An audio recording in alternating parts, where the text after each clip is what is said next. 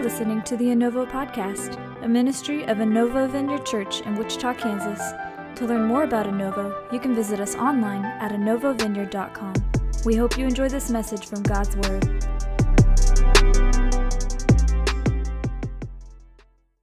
Today we're in a sermon series called Released by the Cross. I'm really excited about this. This one,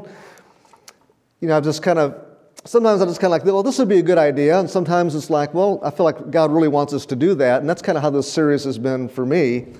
And we're focusing on the Lord Jesus and why He had to die on the cross and what that means for us. And we're looking at it through the eyes of identity. When we understand what Jesus did, how much He loved us that He would go to the cross, but also what He did for us and what was released to us at the cross, it helps us to understand who we are and to understand what God's doing in our life and what He wants us to do with people. Our ministry flows out of the cross to people. It doesn't come out of ourselves. It comes through the power of the Holy Spirit, but everything that we have good and that we have to give and to do comes out of the cross. And so we're kind of spending some time here. And I believe this identity that we're going to gain in this series is going to help us for what God's going to do in the future in the life of our church and our family. We're also using this series to stop and reflect on the Lord Jesus' death. We don't do that enough. Why He came to this earth, how He lived and was rejected and was tortured and killed for us in obedience to the Father. We're going to just pause and we're going to be looking at this throughout this series. And as I was preparing this week, I was thinking a little bit about the incarnation. You know what the incarnation is? John says that the Word became flesh and dwelt among us. God literally, it was a miracle. God Himself, Spirit, took on flesh and became one of us. And by the way, that was a forever deal. That was not a 33 years and then it's different. He took on flesh as part of His identity and permanently identified with us. And why did He have to have a body? It might sound like a silly question, but when I was thinking about the incarnation, why did Jesus have to take on flesh and blood? Why did He have to take on a body? And a few reasons. One is He was a physical picture for us of the Father. Jesus said, if you've seen me, you've seen the Father. And He was a living, breathing picture of God in action as a human being. And He also came with a body to defeat death. By one man sin entered into the world, Adam, and it was going to take a man to defeat death and the enemy. And Jesus did that at the cross as a human being. He did it. 100% God, 100% man.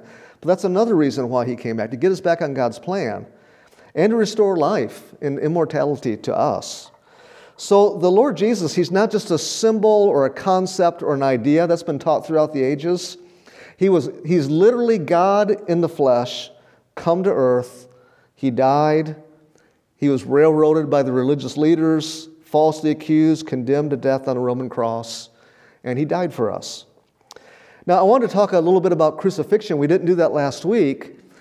Crucifixion, I don't want to be gross or morbid, but we have to kind of talk about this today as part of the series. It was probably around for 1,000 years before Jesus came.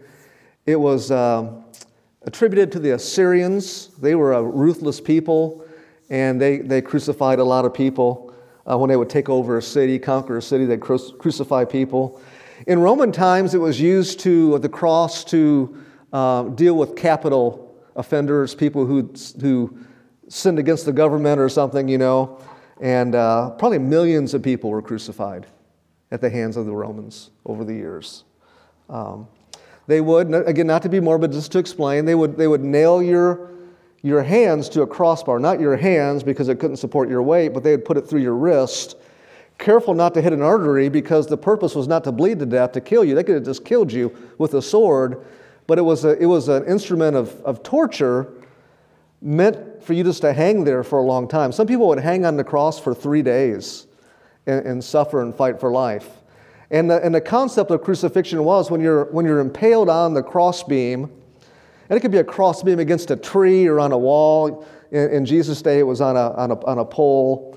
You couldn't breathe, and they would your lungs would fill with fluid as you hung, and to breathe, you'd have to pull yourself up and take a breath as your back rubbed against that cross going up. And it was just brutal. And I always thought that you see pictures of Jesus and the cross, the three crosses on a hill. The way they did it in Rome was they wanted you to be at eye level with your accusers. So Jesus was crucified at Golgotha, the place of the head, it was called, and they would put you down low, and the road or the passage would go above that to where you would be at eye level with the person being crucified. It was meant to humiliate you. And there's so many interesting things that happened to fulfill prophecy in that, and we'll talk about that as we go. But it was designed for you to suffer and for you to be humiliated. And that's how the Lord Jesus died for us, on a cross like that.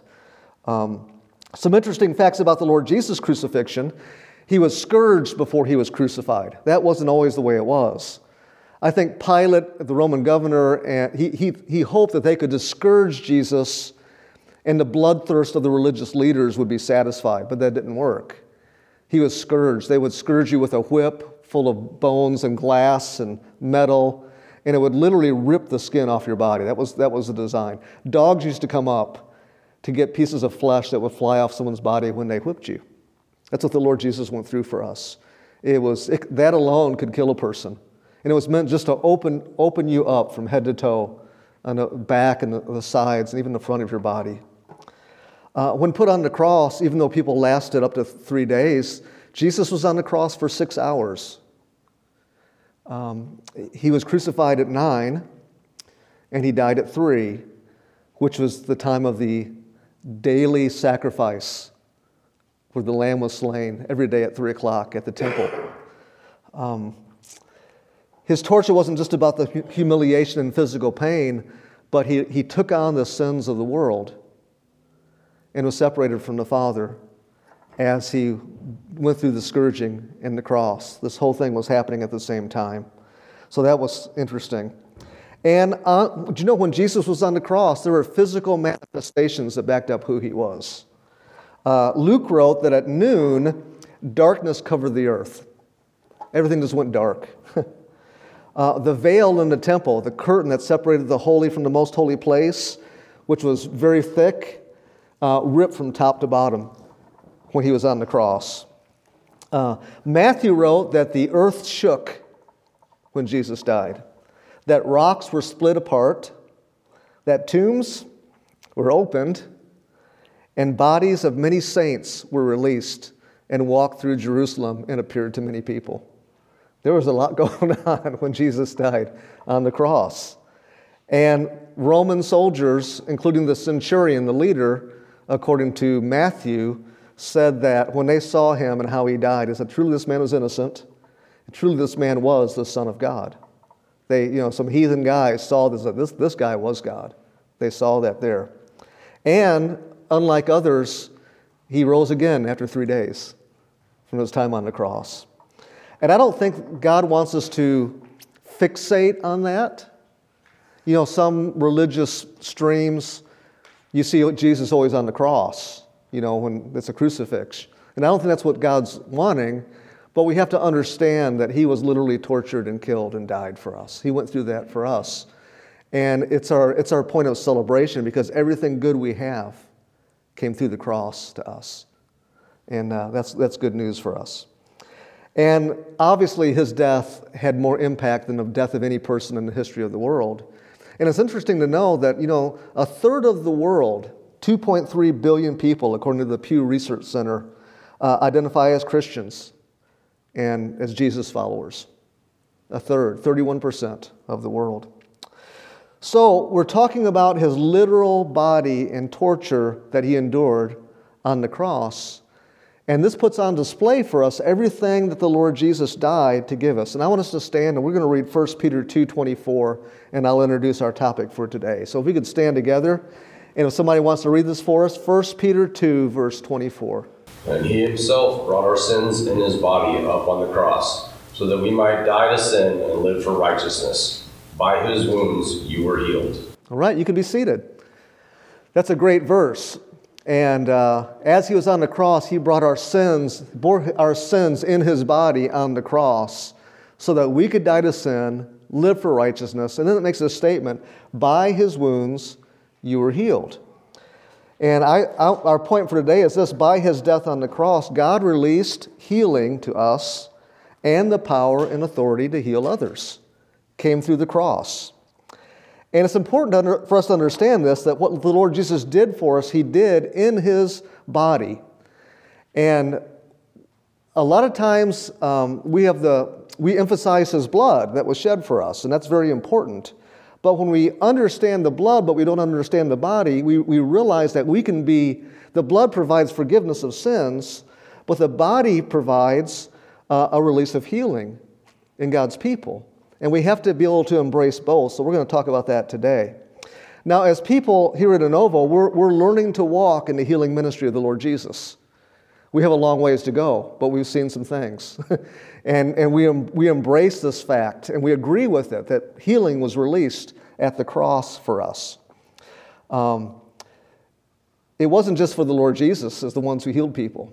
He wasn't the only one who healed. He passed it on to his disciples. I watched that movie, The Chosen. You know, for some reason, even though it's in the Bible, many places, usually you see Jesus doing all the miracles and the disciples just in awe.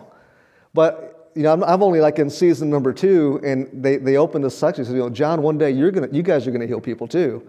And I thought, there it is. You know, we don't always see that in the movies. They cover that up for some reason. But, you know, the disciples healed people. And this was passed down to the 72 that followed him. And he said, you're going to do greater things than I've done. You're going to do more things than I did, the Lord Jesus said. So for us, we're working past the bad images of charismatic evangelists on TV. You know, we've seen a lot of, not every charismatic evangelist on TV is negative, but we see some weird things, you know, sometimes. Maybe we've seen some extreme things regarding healing over the years, maybe some harmful hype. We're also working past some bad teaching that we've had over the years. Hopefully not here, but maybe, you never know. That says these things are not for today. And healing ended with the first century, which we know is not true. And there's you hear a lot of weird theology from people in regard to this matter of healing. God doesn't want me to be healed for that. Sickness is my cross to bear. It's meant to purify me. God did this to me. Or the superstar mentality, that healing is just for the Christian superstars and not for each of us. I was raised Baptist and I got all of that. Especially that this is not for today. If you're expecting somebody to be healed, you're just barking up the wrong tree. And if they do get healed, it's probably not the Lord. I don't know why the devil would want to heal somebody, you know, but that's kind of what I was taught a little bit. So we're learning that this is part of the normal Christian life for God's people, that we walk in the power and authority to receive and to give healing to people. It isn't just the proof of the gospel, it's the expression of the gospel. Because I believe that healing, it doesn't just prove that the gospel is true, it's an expression to the world of the love of the Father for us and how He can be involved in our lives. I'll never forget the first times I began to physically encounter the Lord and see Him at work in my life and the lives of other people. And I thought, man, this is amazing. God's not bound. He's not just up in heaven with His hands folded, just waiting for all this to play out, and then He's going to get involved. He's involved in the world through His people, and we're the continuation of the Lord Jesus' ministry. And He's wanting us to understand this through the cross and to agree with it. And I believe when we pray for people, we're putting Jesus on display. We're letting people see Him with love and power. So let's start here. We're going to kind of get in the Word a little bit. I've got more scriptures today than normal because I don't want you to think this is just me. I want you to see it in the Bible. We're going to talk about it a little bit. So we all know that healing was part of Jesus' ministry, Matthew 14:35 through 36. It says this: when the people recognized Jesus, the news of His arrival spread quickly throughout the whole area, and soon people were bringing all their sick to be healed. They begged Him to let the sick touch at least the fringe of His robe, and all who touched Him were healed. Now we know this. The Gospels are full of examples of Jesus healing people. What are some of your favorites? Do you have any that you like when Jesus touched people and healed them? Anything stand out to you?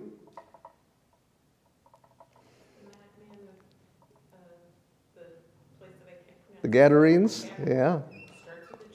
Yep. Okay, come forth. Yep. That's, I guess when someone's raised from the dead, that's a healing, isn't it? You know? And he healed blind people, and he healed people who were deaf. He had healed people of skin diseases. He healed people who were paralyzed. Jesus healed people. That's very interesting. And I believe he was demonstrating the fullness of the gospel, not just in word, but in deed through his healing. He was showing people in advance what's going to come through the cross. Because healing somebody without dying on the cross would not have been good for them in the long run. It wouldn't have really made a difference in the long run. He was showing them what was coming through the cross, his restoration and healing. And he was setting an example for his followers and for us. Now, healing was also foretold and illustrated for us in the Old Testament. Let's look at Isaiah 53, one of my favorite passages in the Bible. It says that prophetically, 400 to 600 years before Jesus came, he wrote this: "He was despised and abandoned by men, a man of great pain and familiar with sickness. And like one from whom people hide their faces, he was despised, and we had no regard for him. However, it was our sicknesses that he himself bore, and our pains that he carried. Yet we ourselves assumed that he had been afflicted, struck down by God, and humiliated. But he was pierced for our offenses. He was crushed for our wrongdoings. The punishment for our well-being," that's important too, "was laid on him, and by his wounds we are healed." You know, it's interesting. If you really think about it, you can look and see so many things that Jesus went through for us on the cross and in life, and how he offers us the opposite of that. You know, in some ways we participate in his sufferings, and we'll talk about that. And I don't believe that involves sickness. I believe that that's about persecution and other things that we go through. But he was humiliated so we could be honored. He died so we can live. He was accused so we can be released. He was rejected so we could be accepted. And he suffered in his body so that we can be healed in our bodies. And I believe that his body given for us at the cross, scourged and crucified, it carried our sicknesses and diseases. There's forgiveness in the blood of the Lord Jesus, and there's healing in his body. And if we just focus on the blood and the forgiveness, but we miss the healing part of it, we're going to have an incomplete faith. Because I think there are a lot of people in this world waiting for healing and waiting for a touch from God. And when you get a touch from God for healing in your body, your soul, and your spirit, man, it's hard to deny who he is and how much he loves you and how he wants you involved with him and in his life. But a lot of the church struggles with this truth. Now, so we see it in Isaiah. In the Exodus, there's a couple examples I want to give you. I probably won't say this right. The waters of Massa. This is an account where the people of Israel were released from bondage in Egypt. They're wandering through the wilderness. It was very harsh. There was a pillar of fire by day and a cloud over them by day and a fire by night. The cloud provided this protection from the sun because the wilderness was very harsh. And they're wandering and there was no water. And they came to this place called Massa, and they began to drink the water, and it was bitter and it was dangerous, and people got sick. And the people cried out to the Lord, "Why'd you bring us to this water just to make us sick?" So God told Moses to do something kind of weird, cut down a tree, throw it in the water, and that water will be made pure, and you can drink it. Yeah, I've heard sermons talking about that tree being a picture of the cross being thrown into the water. I think that's kind of cool. But God used this incident to show them something about himself, and this is what he said to them. It historically talks about what happens, and this is what it says. God said, "If you will listen carefully to the voice of the Lord your God and do what's right in his sight, obeying his commands, keeping all his decrees, then I will not make you suffer any of the diseases I sent on the Egyptians, for I am the Lord who heals you." This is very interesting. For some reasons, it's a stretch for many people today to think the Lord Jesus is the Lamb of God given for us on the cross would not just create a flow of healing for us in life, but that's what people struggle with. But this incident shows God's heart for us to walk in healing and health when we're in covenant relationship with Him. And the name that God revealed, different points of contact. God will have contact with somebody, and they'll encounter Him, and then He'll reveal part of Himself to that person or those people. And this one, we get the name Yahweh Rapha. Yahweh means Lord. Rapha means, it's a Hebrew word, it means to heal, to make whole, or to repair. It's not just about sickness, it's also about injury. And He says, I'm the God who heals you. Know me by this name. This is who I am. I'm the God who wants to heal His people. Another example from the Exodus. They had been in slavery for 430 years, and God releases them and brings them out. And the psalmist, later on, he wrote this, Psalms 105:37. God also brought them out with silver and gold. They plundered the Egyptians.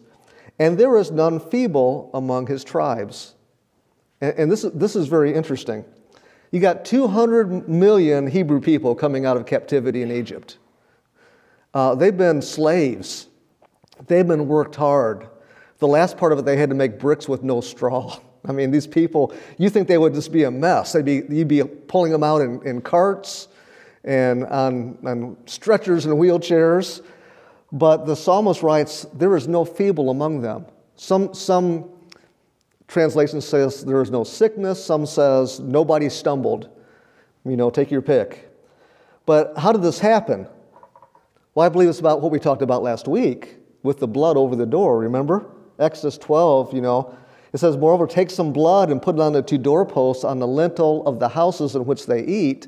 They shall eat the flesh that same night, roasted with fire, and they shall eat it with unleavened bread and bitter herbs.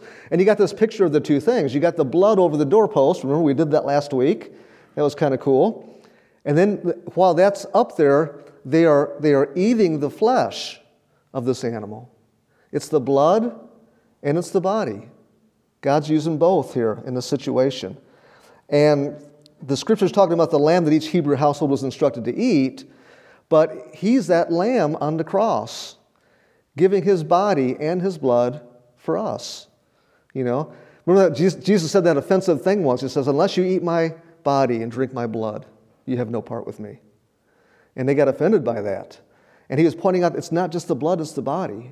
It's both that were slain. It wasn't just the lamb's blood, it was the lamb's body as well. And Paul wrote this later, and we're going to take communion today, and we'll talk about this a little bit more.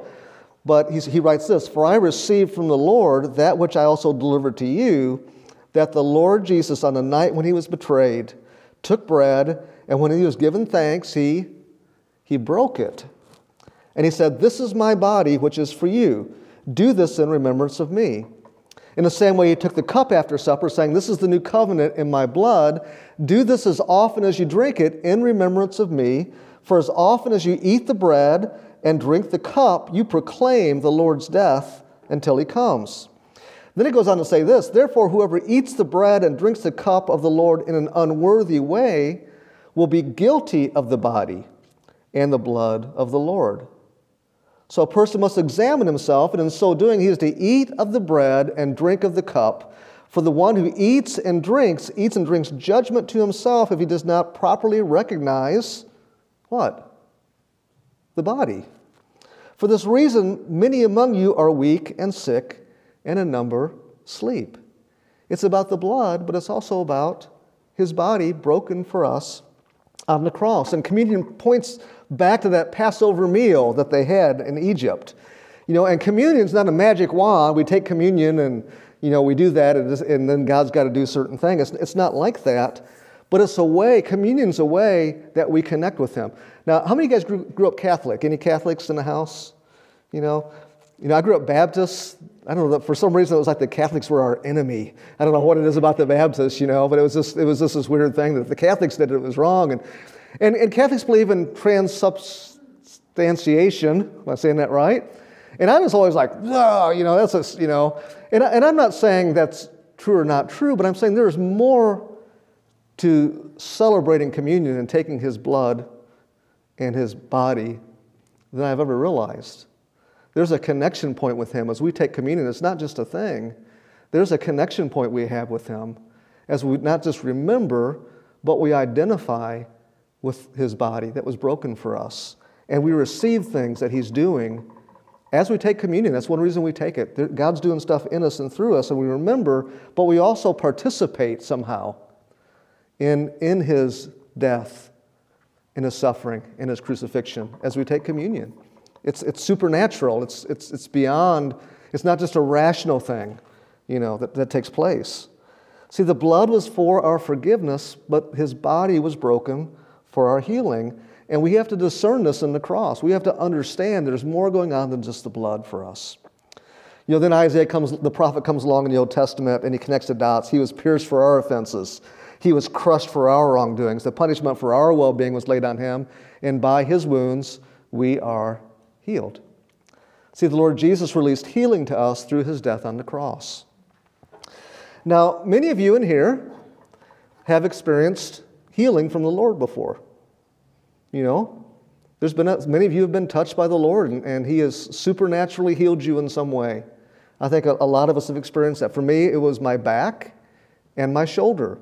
They were not huge things. My lower back was just hurting, and I was at our youth conference where God was moving, and I had to be able to stand up, and I had to be able to walk, and I was in pain. And the kids just prayed for me, and the pain went away, and I was good for the rest of the week. It was a simple thing, but it was huge. My shoulder, I like to say, was from an old football injury. It was, in the back lot of the church, playing in the grass. And I caught a pass and went down on my shoulder, and it just was never the same. And there's even a little piece that kind of sticks out. There's a bump here. If you could feel my shoulder, it's kind of weird. There's a big knot there. It's still there, actually. And I couldn't hardly raise my shoulder, and it would click, and it just was in a lot of pain. And the Lord just healed it. No one prayed for me. Nobody touched me. The guy was speaking. He said, the Lord's healing a lot of you right now. And I thought, and my shoulder stopped hurting, and it was healed. And just two little examples. And we don't make light of what doctors can do. We don't ever tell someone, don't go to the doctor or don't get medicine. But we believe that God can touch us and heal us. We believe God can use doctors. But I believe that God wants to use his power even more in our lives to bring healing to us. That's why we need to understand what God won for us on the cross. And to me, I get excited, and it fills me with hope that God wants to be involved, not just in my spirit, not just in my emotions. Those things need healing. Not just in my mind.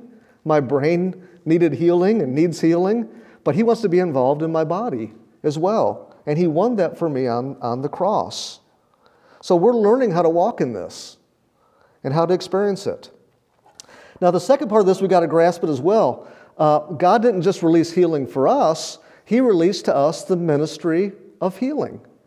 He released to us the authority and power to pray for people and to see people touched by the Lord. Through the cross, he did this. Through the cross, he released the power and authority to heal.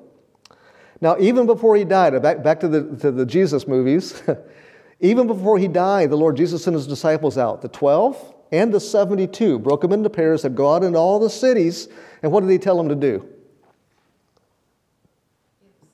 Preach the gospel, heal the sick, cast out devils. This is what he told them to do. And he sent them out to do this. And then after he died, he proclaimed something that we call it the Great Commission. What did he tell them to do? Go make disciples, heal the sick, cast out demons. I just wonder in my Baptist upbringing that the last part of that is kind of, heal the sick. Or no, it was more like, go make disciples, heal the sick, cast out the devils. This kind of was mumbled, and we receive an incomplete commissioning from the Lord when we don't embrace the whole thing. That he called us not just to preach and proclaim, and that's important, to make disciples, but to heal the sick, to release people from bondages. This came through the cross. It's part of who we are and what we do. And then he sent the Holy Spirit to empower his people, and we just see it just take off in the book of Acts. I'll just read a couple of scriptures. That book of Acts is full of things. Acts 3, 6, and 8, but Peter said, silver and gold I do not have, but what I have I give to you. In the name of Jesus the Nazarene, walk. And he prayed for this guy. He proclaimed that over him, and grasping him by the right hand, he raised him up, and immediately his feet and ankles were strengthened. And leaping up, he stood and began to walk, and he entered the temple with them, walking and leaping and praising God. That was not Peter's first miracle. People had gone out into the cities with a partner to go and pray for the sick and heal the sick. This is just a continuation of what was happening. Acts 5:16, the people from the cities in the vicinity of Jerusalem were coming together as well, bringing people who were sick or tormented with unclean spirits, and they were all being healed. Jesus had already ascended. Acts 8:7, for in the case of many who had unclean spirits, they were coming out of them shouting with a loud voice, and many who had been paralyzed or limped on crutches were healed. See, we're getting Jesus healed paralyzed people. Jesus had healed people that were blind, people that couldn't walk. These people are being healed. The same stuff. Acts 28:8, and it happened that the father of Publius, don't name that your firstborn son Publius, was lying in a bed afflicted with a recurring fever and dysentery. Paul went in to see him, and after he prayed, he laid hands on him, and he healed him. And there's more than this in the book of Acts and throughout the Bible. History tells us the healing ministry of the Lord Jesus has continued for 2,000 years. And we've seen it happen right here in this room. We've had people healed right in this room. Debbie's eye. Couldn't see color, couldn't see hardly anything out of it, was kind of going off to the side. And just in a moment of just praying, we prayed, and she could see color, and her eyes straightened out. And it's not 100%, but I think the way she described it was like 80% better than it was. And it was just in a moment. Melissa, who'd had fibromyalgia, couldn't get out of bed. We prayed for her. And the Lord healed that almost completely to where she could get up every day and she could go through the day and work. And she went from having pain on her face, the pain was gone, and she had a smile on her face. And to this day, it's still happening in her life. We've seen this. We had a girl come in here, sit right in the front row, Nick, where you're sitting, on a Sunday. That Friday, I heard a news report that somebody got run over by a car. Turns out it was one block off the street. It was that girl who had been in church with us that Sunday. And she was there, and she had tremendous brain damage and physical damage. And the Lord just put it on her heart just to take her into our prayers, and we prayed for her. We went to the hospital over and over, and we prayed for her. And Will and I were even going through Kansas City, and we stopped at a rehab place and prayed for her in Kansas City. And, of course doctors were involved and other things happening. But she made a complete healing, and it was amazing. And you go to her, and, saliva's coming out of her mouth, and she just didn't even look like her. And God took that and just transformed her and healed her. And we saw healing take place. It was a progressive healing that God did in her life. See, this fits our vision and values as a church. Our mission statement is this: we exist to worship God and love people to a transforming relationship with the Lord Jesus. And that transformation is about every part of the person: physical, spiritual, emotional, soul transformation, everything. And I believe we're going to see more, because at the cross, God released His power and authority to heal. When people are healed and set free, man, the Lord's glorified. People smile, and people come to Him. It's easy to follow a God who has touched you and healed you. And I think we're going to see more of that. Now, here's the conundrum, and we've talked about this before. I also believe not every person we pray for is going to be healed. Now, it sounds counterproductive to say this, and we want to make everything black and white. Has the kingdom of God come? Yes. Is the kingdom of God coming? Yes.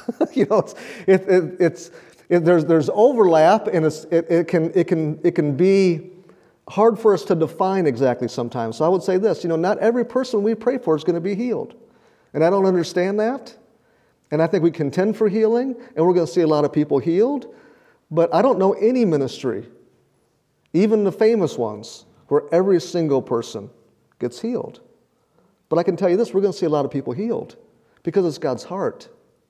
Why would he release something to us on the cross that we don't experience or walk in? You know, he did this for us to walk in. So here's what we're going to do. We're going to continue to pray for those who are sick and injured on Sunday mornings in our church. Very simple. God might give a word of knowledge through somebody. We might just stop the boat and, we might just pray right in the middle of church. We might do it during our testimony time. We might do it at the end of the service. But we're going to continue to pray for people. And we're going to believe that God gave us the authority and power to heal. And we're going to pray for people. And we're going to do it tactfully. We're going to be naturally supernatural. We're not going to be kooky or weird. But we're going to be people that believe and agree that God has released this to us with a whole lot of other things that we're talking about. It's not just about healing. We're going to do it at work. We're going to do it at school. We're going to do it in the neighborhood. We're going to do it in our family. That can be the hardest sometimes, believing that the Lord Jesus released this to us. I was at work the other day, and work is my ministry ground. And I don't always do it right. Sometimes I get intimidated or choke a little bit, And I'm walking in with this lady, and she's limping. I said, "How you doing today?" And she goes, "Man, my knee is just killing me." And she's limping bad. And I'm thinking, I should pray for her. Then some other people came up, and I just okay, I missed it. And then Friday or Saturday, I can't remember which it was, she was out there loading her truck up right next to me. And I thought, well, this is a great opportunity. So I walked over to her and said, "Hey, how you doing?" And she said, "Well, you heard about my husband. He died of COVID in October. I had no idea. My brother died this summer, and my knee is just killing me." And I'm like, "Oh, honey, you just got a lot." And we just talked, and then I said the 7 words: "Can I pray for you right now?" And she said, "Sure." I've rarely had a person say, "No, don't do that." She said, "That would be great." So we just right in the parking lot. She's sitting in the mail truck. I'm standing outside the mail truck. And I said, and it can't be an elaborate, drawn-out prayer in the middle of a work day, surrounded by, scores of people running around working. So we just stopped and said, "Holy Spirit, come. Lord, just touch my friend. Lord, you care about what she's been through and what she's going through. You love her. And Lord, would you just touch her knee? And Lord, would you bring healing in Jesus' name? Amen." 10-second prayer, And then she went to work and I went to work. I've not seen her since. So I'm expecting some good things, and we'll see. But that's just what we do. We keep praying and reaching out and ministering to people. Again, we don't hype it or act weird. We don't make declarations that we can't back up. As God begins to heal people, there's times I give a word from the Lord and I know that I know that I know. There's times I give a word from the Lord, it's kind of like, this could be the Lord. I think it could be, and I'm not going to be, I'm not going to be authoritative when I say that. I'm kind of like, yeah. And some of those ones that I think were the Lord, but I wasn't sure when you give them, it's been more the Lord than the ones I felt really strong about, So we don't make a lot of weird, kooky declarations. We just tell who the Lord is, and we pray. We might even say something like, I've seen people healed before when we prayed for them at our church. Can I pray for you? And that's honest, We just move in confidence. And we're naturally supernatural. And we're going to continue to provide training, like we're doing on Wednesdays right now with our spiritual gifts class, of how to pray for people and how to walk in these things. So what can we do to make this a part of our daily lives? Let me just give you a couple things real quick. This one's really important, and the first one is agree. We need to agree with God's desire to pour out healing in us and through us. We have to agree. Lord, this is what you want. So I'm going to pray. If we're not sure, it's going to be hard. We have to agree with Him. We have to agree that He made it possible through His death on the cross for us. Okay? And that His desire is to heal people. God loves the people around you, and He wants to touch people. And He wants to touch us.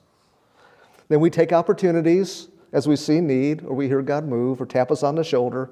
There'll be times God just taps you on the shoulder to pray for somebody.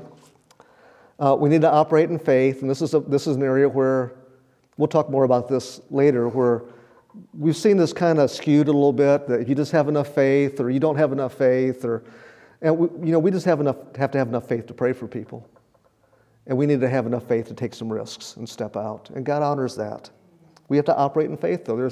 It's risky. Praying for my friend at work, I've done it 1,000,000 times, but I still get that little feeling in a pit of my stomach sometimes, honestly. But I just trust the Lord and I move forward with it.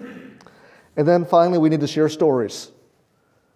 As we enter in a period, which I believe, and I'll just say this as best I can, I really believe and think that as we agree with the Lord and we're faithful, that we're going to see Him move in healing more and more in the life of our church and in our families.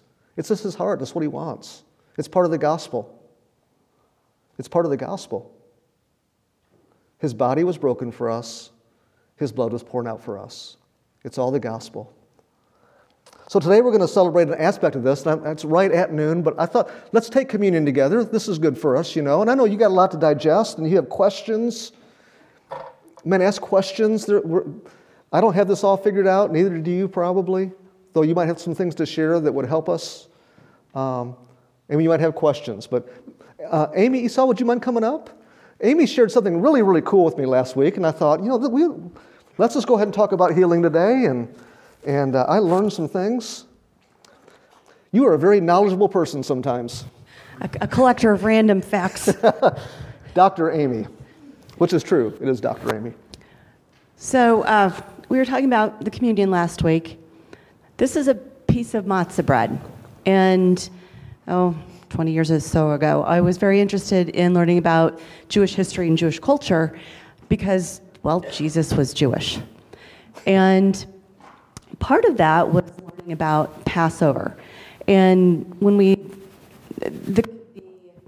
the Last Supper was actually part of a Passover ceremony. It wasn't just some random, let's just eat together. No, it was part of the Passover ceremony.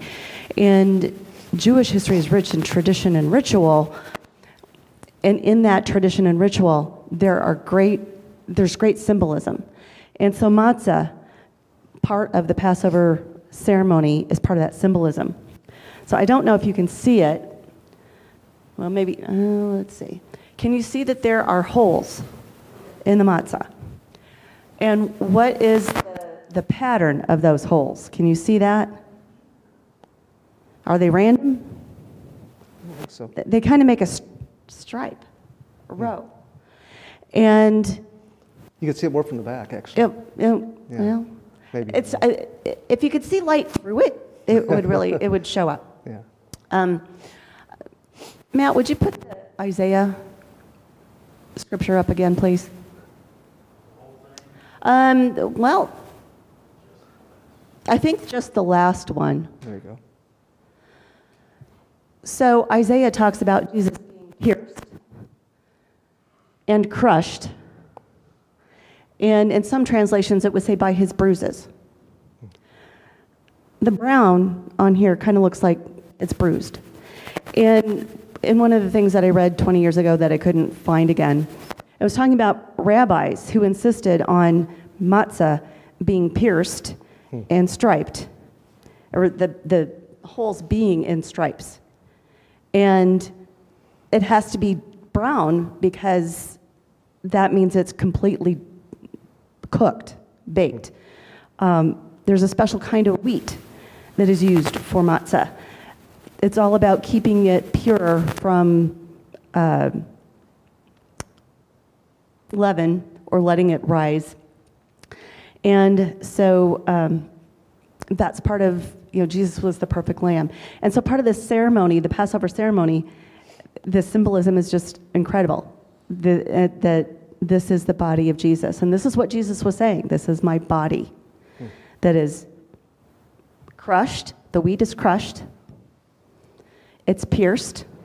It's striped. It's bruised.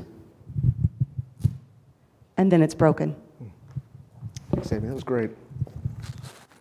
Isn't that interesting? Sometimes even when people don't even know everything going on, the Lord just kind of puts it in, to understand and go. And that's kind of neat. So here's what we're going to do.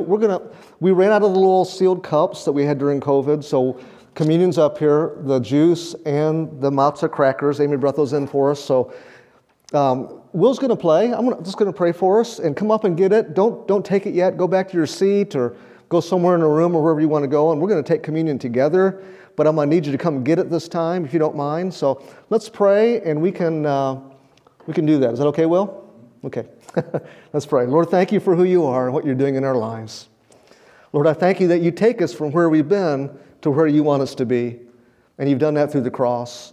So, Lord, as we celebrate together, Lord, would you just release your presence today? Holy Spirit, come. Would you release healing, forgiveness, Lord, victory over sin, just the things that we need today in your presence. And Lord, we're excited because of all the things that you've done for us that we're going to celebrate today. Lord, we love you. Come, Holy Spirit.